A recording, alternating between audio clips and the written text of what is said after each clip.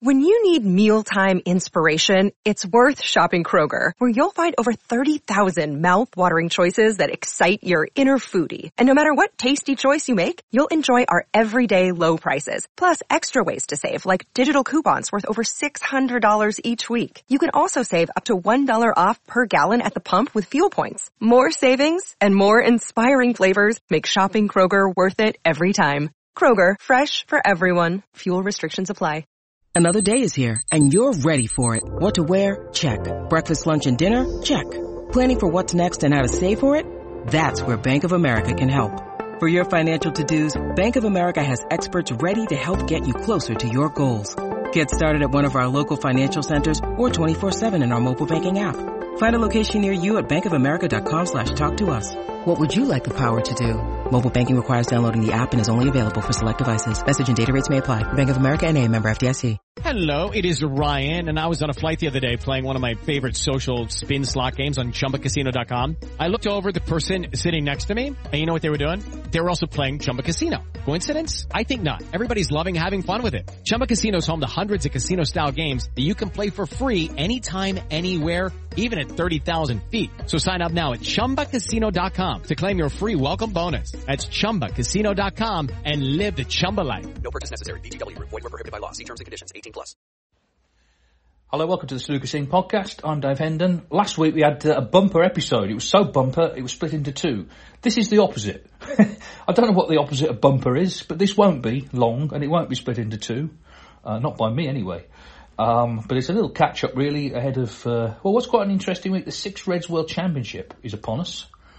Now, UK viewers, if you want to watch the first match, 4am. 4am UK time on Discovery Plus, and then Eurosport have it from 6:30. So, you know, taking on Frank and Selena. There's a contemporary reference in the TV ratings. But anyway, the Six Reds, it's an interesting tournament, I think, because it's Six Reds snooker. If you've never seen it, it is what it sounds like. It's snooker play with six reds rather than 15. And it's quite popular in Thailand. It didn't really take off anywhere else, but it's a shorter version of the game, as you can imagine. Matches are quicker. And we've had, straight into the emails, because we've had an email from Darren here. He says, in my first question, can you explain how the rankings work for the Six Reds World Championship?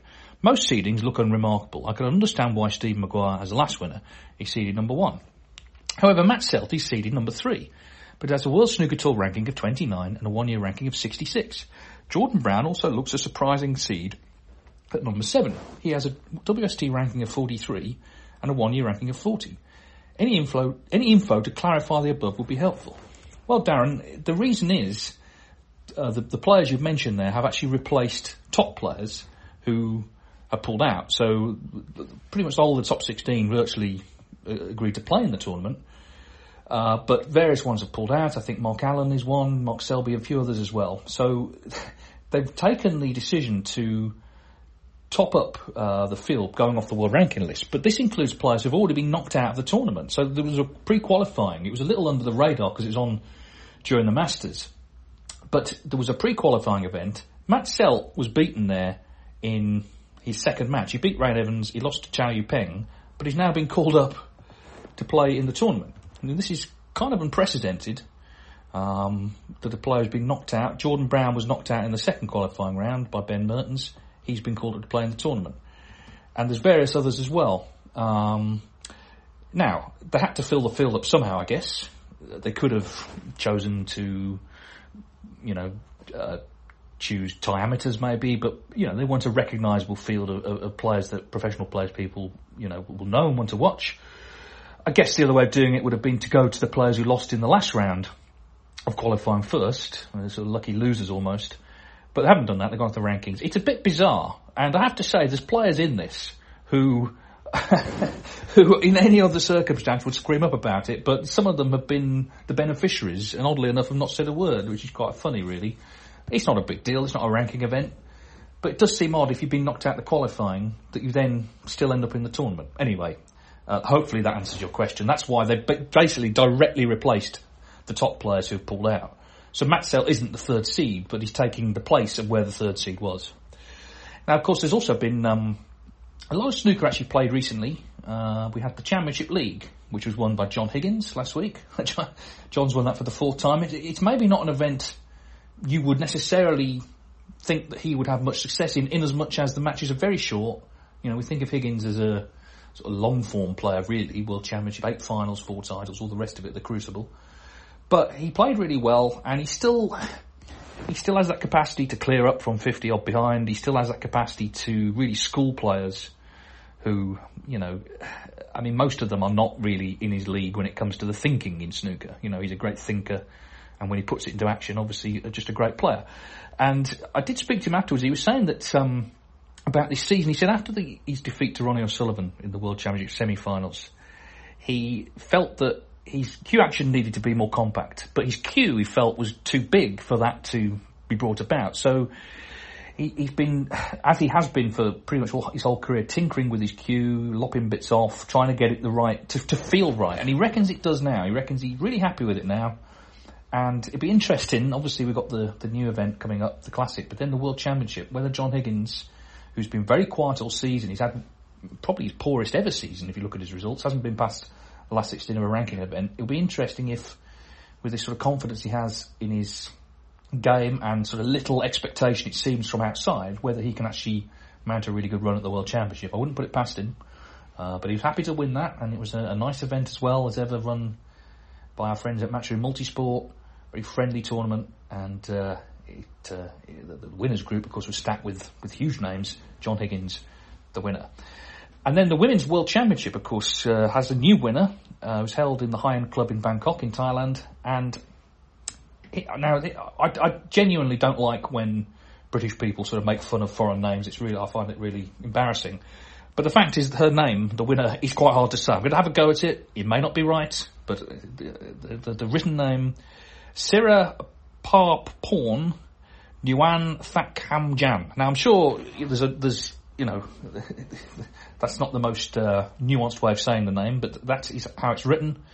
Anyway, congratulations to her. She beat Bai Yu Liu of China, who, of course, made the highest ever break in the World Championship, 127. It's first time in it.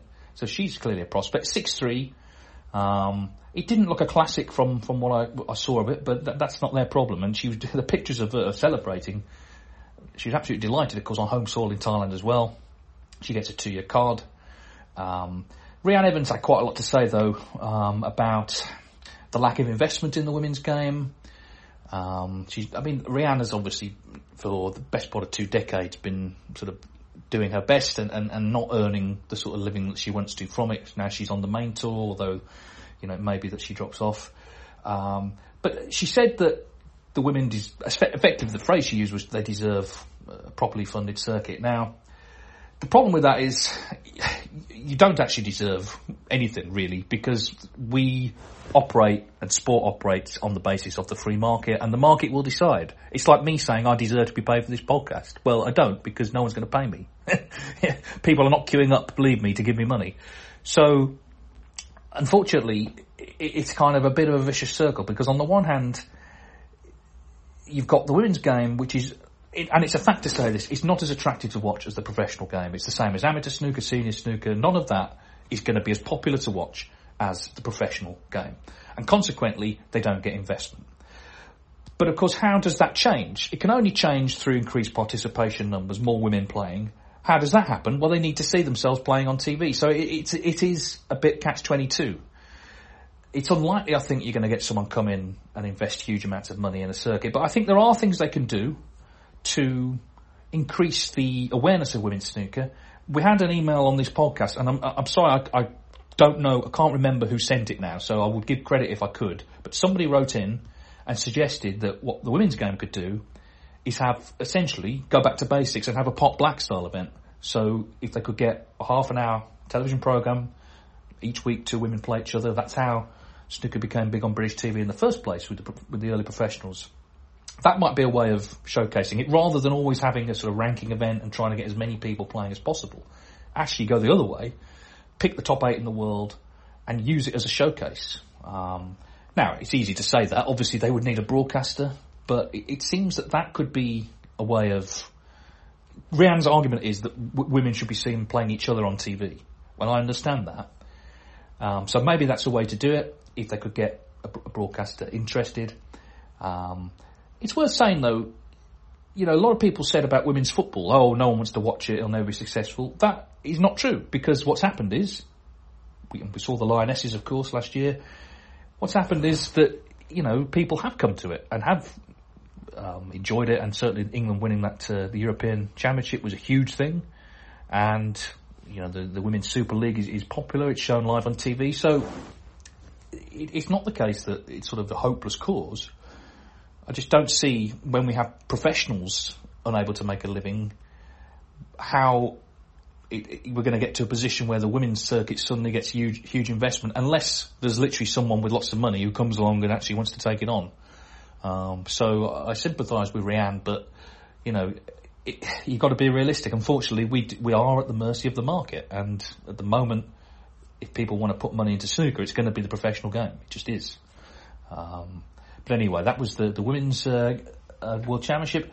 The Q Tour playoffs are ongoing. I'm recording this on Sunday morning, so I don't know who's won that, but there's 4 left in it, and whoever comes through that is going to get a place on tour, which is very exciting. I see Florian Nörsler, the Austrian, is in it. That would be huge for him if he could get his tour card, obviously, because it's another country that, you know, 10 years ago, well, maybe 20 years ago, you wouldn't associate with snooker, but now, thanks a lot to Eurosport, of course, that's changed. So anyway, so that's what's been happening. Now the WST Classic, I did mention last week that myself and Dominic Dale will be commentating on it, and in my sort of general ignorance I said I didn't know what platform it was on, which was true, but we found out now it's Matchroom Live.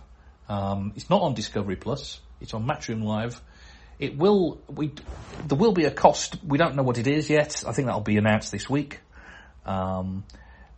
For the week, I don't know what you would charge, maybe a tenner, I don't know. I hope it's not too much, obviously you don't want to price people out. We're going to show Table 1. So I worked out that, because there's 5 matches a day for the first 6 days, and then 3 on the last day, so it's 33 matches you can watch. So there's a lot of snooker there, and obviously it's all the top players, Tour Championship places, Top 16, Tour Survival, you know, all that is in the mix, and obviously people just wanting to, you know, win a tournament, getting the champions, all that is on the line. So it's going to be interesting, I think. So hopefully people, A, can get Matchroom Live to work. That's the big thing, and B, will join us. And here's the thing, okay? My feeling is, and it's been on this for a while, it's not always possible on broadcast television, but I think commentary could be more interactive. I think snooker fans are not engaged enough, and what I mean by that is they're not engaged enough by the broadcasters. They're not involved enough, and when we did Judgment Day at the UK Championship, and we'll do it again at the World Championship, we had tweets, we had messages, we had interaction. When I did that commentary on Discovery Plus on Jimmy White's match against Peng Yisong in the German Masters, the whole evening was about people sharing their memories, sharing their thoughts. Now that's maybe not always possible on strictly linear broadcast television, but online, where everybody is active anyway, it seems logical to involve people. So that's my aim, is to involve people. And for example, the idea is that after the first match, say Judd Trump wins the first match, at the start of the second match we'll get him in the commentary box and I'll interview him, but we'll read out questions that people have sent in, so that sort of thing.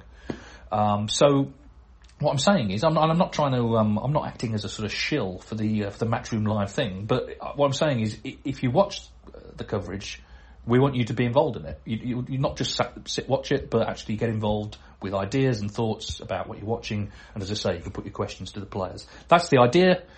Hopefully it will work. I will certainly be doing my best anyway. Now then, let's get to the other emails. Lee Wall, he says, there are reports at the end of 2021 that Big Break might be revived. Have you heard any whispers about this since? If it did come back, who would you like to see as the presenter and the ex-pro?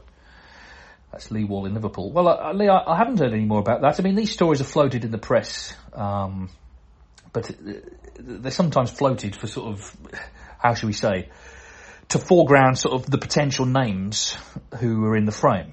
It's not necessarily floated by the BBC, but for example, let's say Phil Yates, okay, wants to present Big Break. It might be in his interest to ring up a journalist and say that, oh, by the way, Big Break might be coming back, I'm in the frame. All puns intended. Because then he gets his name in the paper. Now, Phil I've used as an example there. He's not in the frame. for Big Break. If it did come back, the problem is if it came back, you see, it wouldn't just be the same programme as before. For a start, the prizes, these days, giving away a toaster and a Casio keyboard ain't going to cut the mustard, I'm afraid. It's all, the only prizes that seem to be given away now on TV is money. So it'd all be cash, which, takes away a little bit of the charm of it. And I suspect they do their best to sort of reinvent it. But to answer your question, the John Virgo role, I think, could be done by Alan Taylor. Alan Taylor, who's a very entertaining character, obviously a main tour player, but he does impressions of players. And is a good lad, and I think quite entertaining, and I think he'd do a good job. In terms of the main presenter, well, I don't know. Pick who you want, really. There's a lot of sort of modern names that I don't really keep up with, to be honest with you. But as long I suspect it wouldn't be Jim Davidson. But anyway, there's no. I don't think there's any immediate sign that he's going to come back. Tommy O'Prey, I thoroughly enjoyed your bumper episode, but noticed my attached email wasn't read out. Well, I'm sorry about that, Tommy.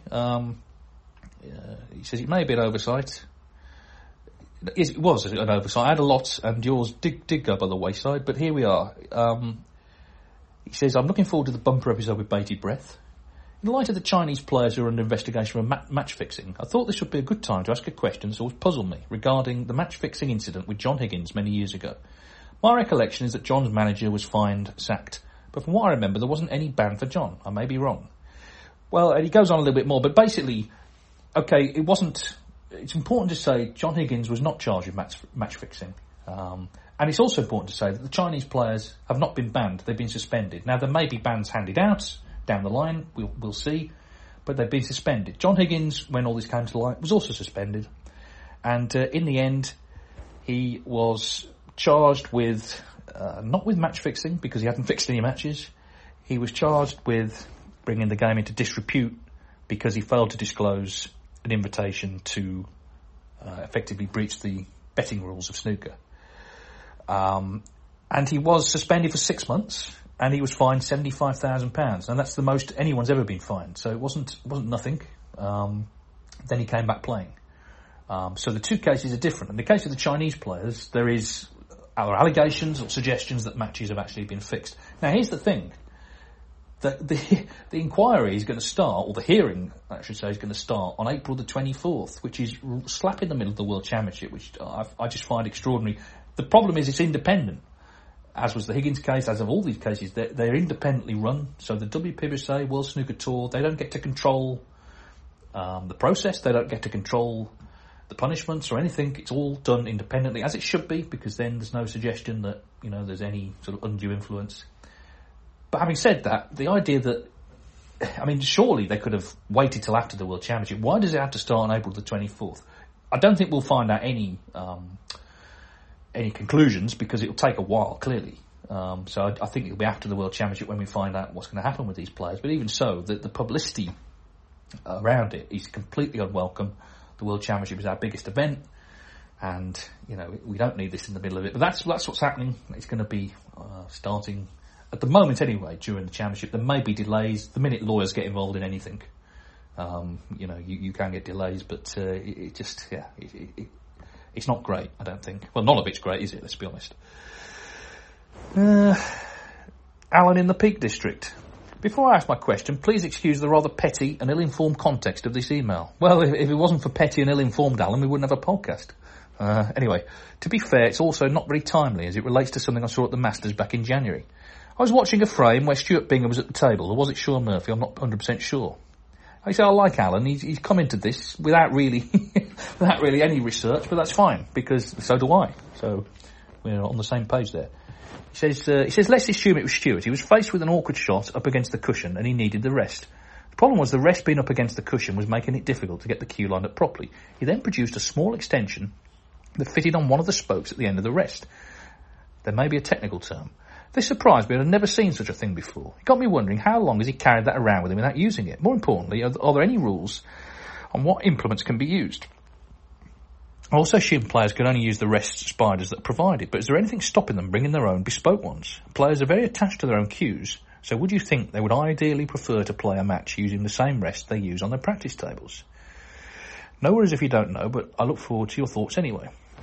Here's the thing, that wasn't petty or ill-informed, it's actually quite interesting. The little implement, I'm not quite sure what you call it either, but Steve Davis had one, I believe, years ago, and you put it on the end of the rest, and it's, it helps with certain shots you have to play. You know, you won't see it, you might not see it 3 times a season, but every now and again he reaches for it.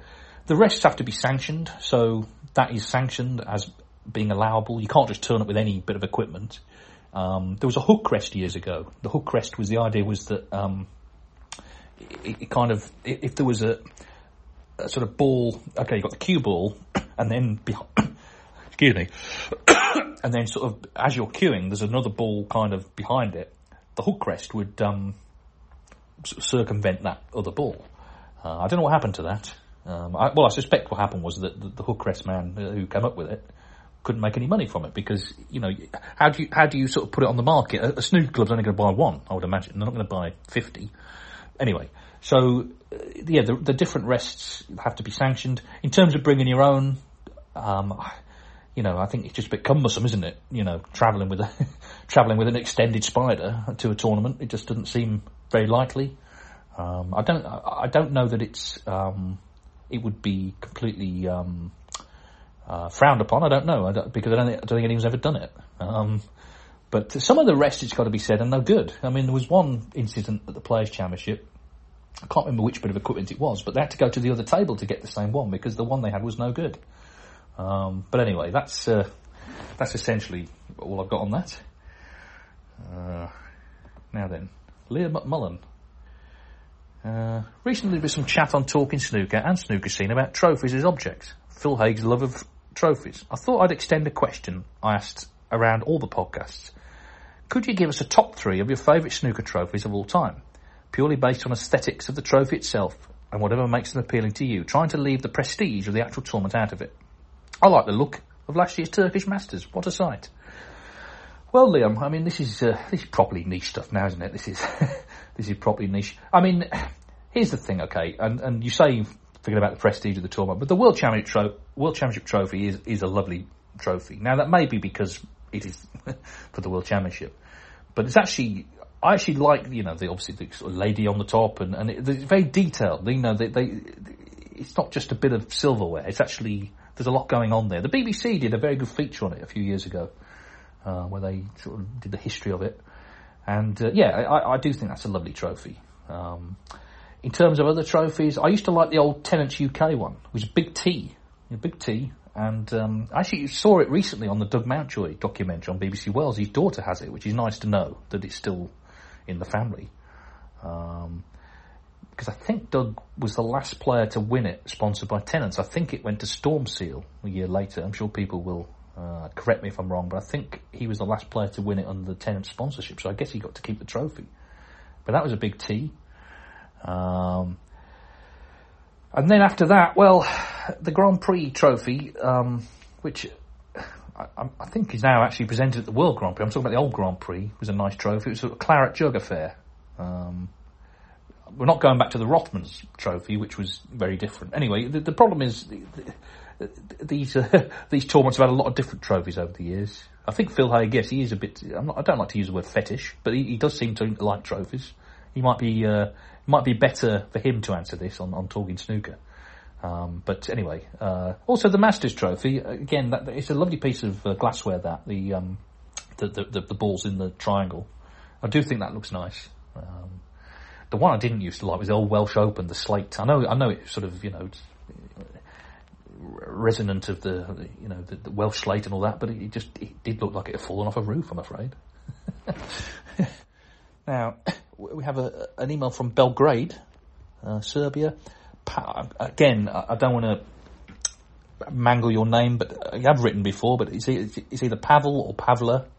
But anyway, they've written in, and it's about television coverage, and it's quite interesting. This, he said, I've got a few suggestions regarding TV coverage of snooker matches. We all want the game to grow and spread globally, and to be up to date with customs in sports TV coverage. So here are a few things I would find interesting. During coverage, sometimes there's that side camera angle which beautifully shows how big the table actually is. Sometimes there's that shot from above, which most precisely tells us if a ball goes past the other one. These are all things that make coverage more dynamic. Perhaps they could be used more often, especially the shot from above. My main question, during snooker shootout coverage, there's a camera on the other side of the table, on the bulk side. I've never picked up a cue in my life, so that angle is very interesting to me. I don't get to see such angles every day. How come it's only on the snooker shootout? If I'm not mistaken, that camera is on a crane, which would, on other tournaments, be too big of a hindrance for players and audience. This way, being in the shootout atmosphere, perhaps it's forgiven by the players in the crowd. But if it was camera fixed somewhere behind the players and not behind the audience, in the same way the main camera is placed, it could be enough. It would not require any more human resources, therefore there would not be more expense, except for one fixed camera, which may not cost that much in the whole TV coverage scheme. It would also give us perspective into what players see and how long pots are actually hard. Safety play also. It would be something new and something refreshing.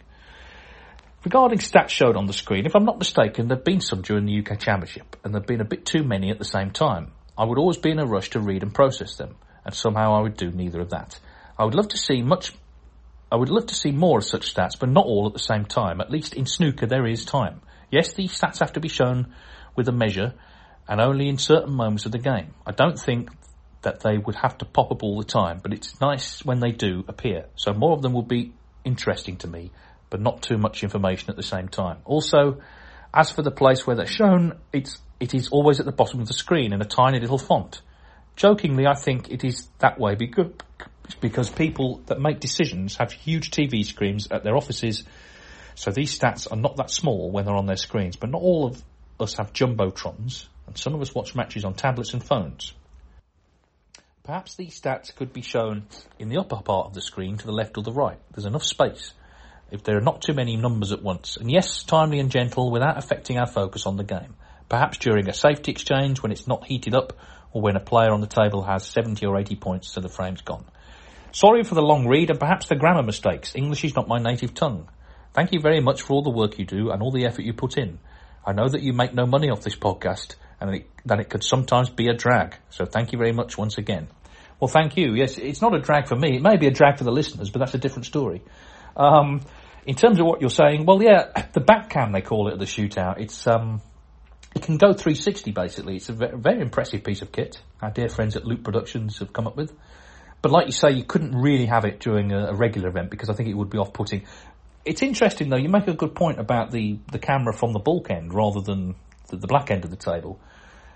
You know, why isn't the one, I suppose, is the question. Why don't we see the perspective from the player breaking off, for instance?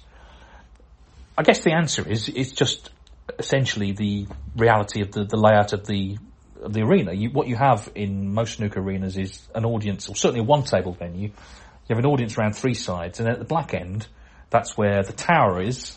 So they have the camera tower, and at the top of that they have the main camera, and you have the commentary box and various other things, the studio, whatever. You couldn't have that tower at the other end as well, because that's where the audience sit. So the question is, could you get a camera somewhere else, maybe at the back of the arena, to sort of focus in on the bulk end? You do see it sometimes, but in terms of a sort of fixed camera, it might be more difficult. But interesting to hear your perspectives on that, and also the stats. I know what you're saying. I think the BBC events, they've made an effort now to put more stuff on during play, which I think is a good thing, but sometimes it is a bit text heavy, and maybe you don't know where to look. There's also a peculiar stat there, average break when more than 2 balls have been potted, but to me that's meaningless because you can pot 3 balls, break of 18, blue, pink and black. Okay, now it's not very many, but it'll win you the frame. If you need those 3 balls to win the frame, it doesn't matter that it's only 18, it's won you the frame. So I don't really see that as a thing, but anyway, other people I'm sure will disagree. Now I did ask last week for some predictions to who's going to be world champion. We've had a few. Chris Dean writes, I've been telling everyone I know for months we're going to have an 80s style Northern Ireland World Snooker Champion this year in Mark Allen. I am starting to doubt. I'll be in tears if he wins, and if he doesn't, I'll be very grumpy for at least a day. Such an exciting time of the year, I can't wait. Well, Mark obviously has had a great season. It's whether he can maintain that form at the Crucible and also, of course, produce it in that environment with the long matches and the long sessions. We don't know, but we're going to find out because the World Championship is next month. Mark Williams, not that one. He says, my prediction for the World Championship final, Ronnie O'Sullivan against Mark Williams, the winner, Mark Williams. Kind regards, Mark Williams, not that one. Well, if Mark won it, he'd be the oldest winner, wouldn't he? He played very well last year, very nearly got to the final. As it stands at the moment, though, you're predicting O'Sullivan-Williams, as it stands at the moment, they would play in the quarterfinals, or they'd be seeded to, because Ronnie's number 1 and Mark Williams is number 8, as it stands now, but that can change before the World Championship.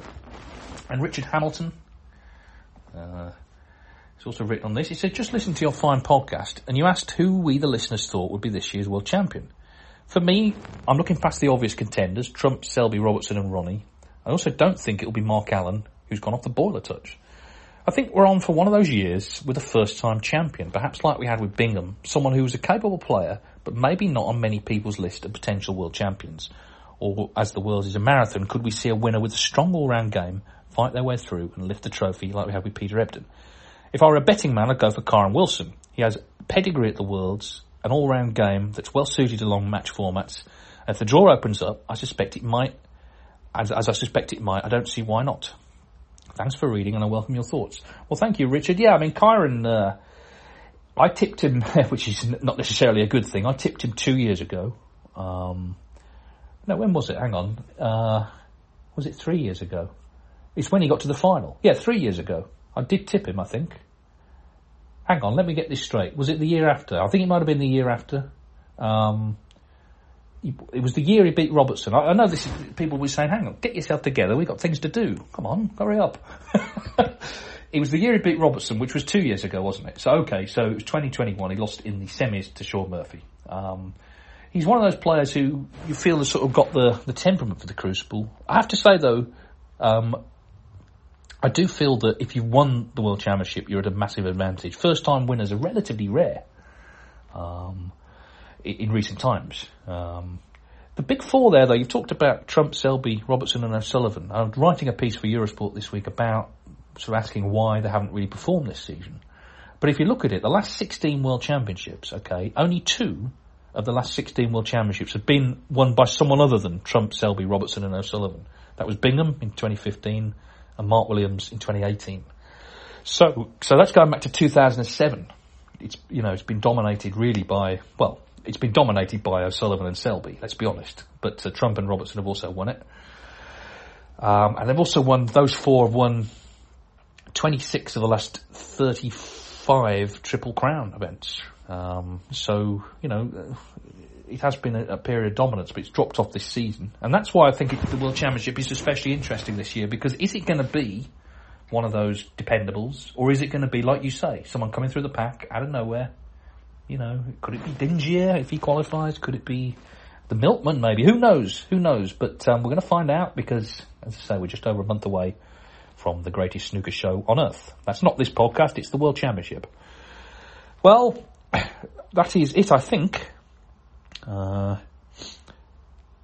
Bonzi wrote in about Shaun Murphy. I did cover this last week, really. The comments he made. I think I did cover that Alpha last week in one of the podcasts. He does say, if I were Daniel Wells, I'd take O'Sullivan's comment towards him as a challenge. If Wells didn't like it, prove O'Sullivan wrong. Well, that's one way of looking at it, isn't it, I suppose? But, I think we also sort of covered that last week. So that's it. You're not going to win any awards this week, is it? But having said that, thank you for everyone who emailed in, because if it wasn't for you, we wouldn't have a podcast. Do keep letting us know who you think is going to win the World Championship as we build up towards the Crucible. And hopefully I'll gather some of the best brains in the business, Alan, Neil, Phil, at the Tour Championship, and we'll make our picks, because at the moment I'm a little bit undecided who I think is going to win.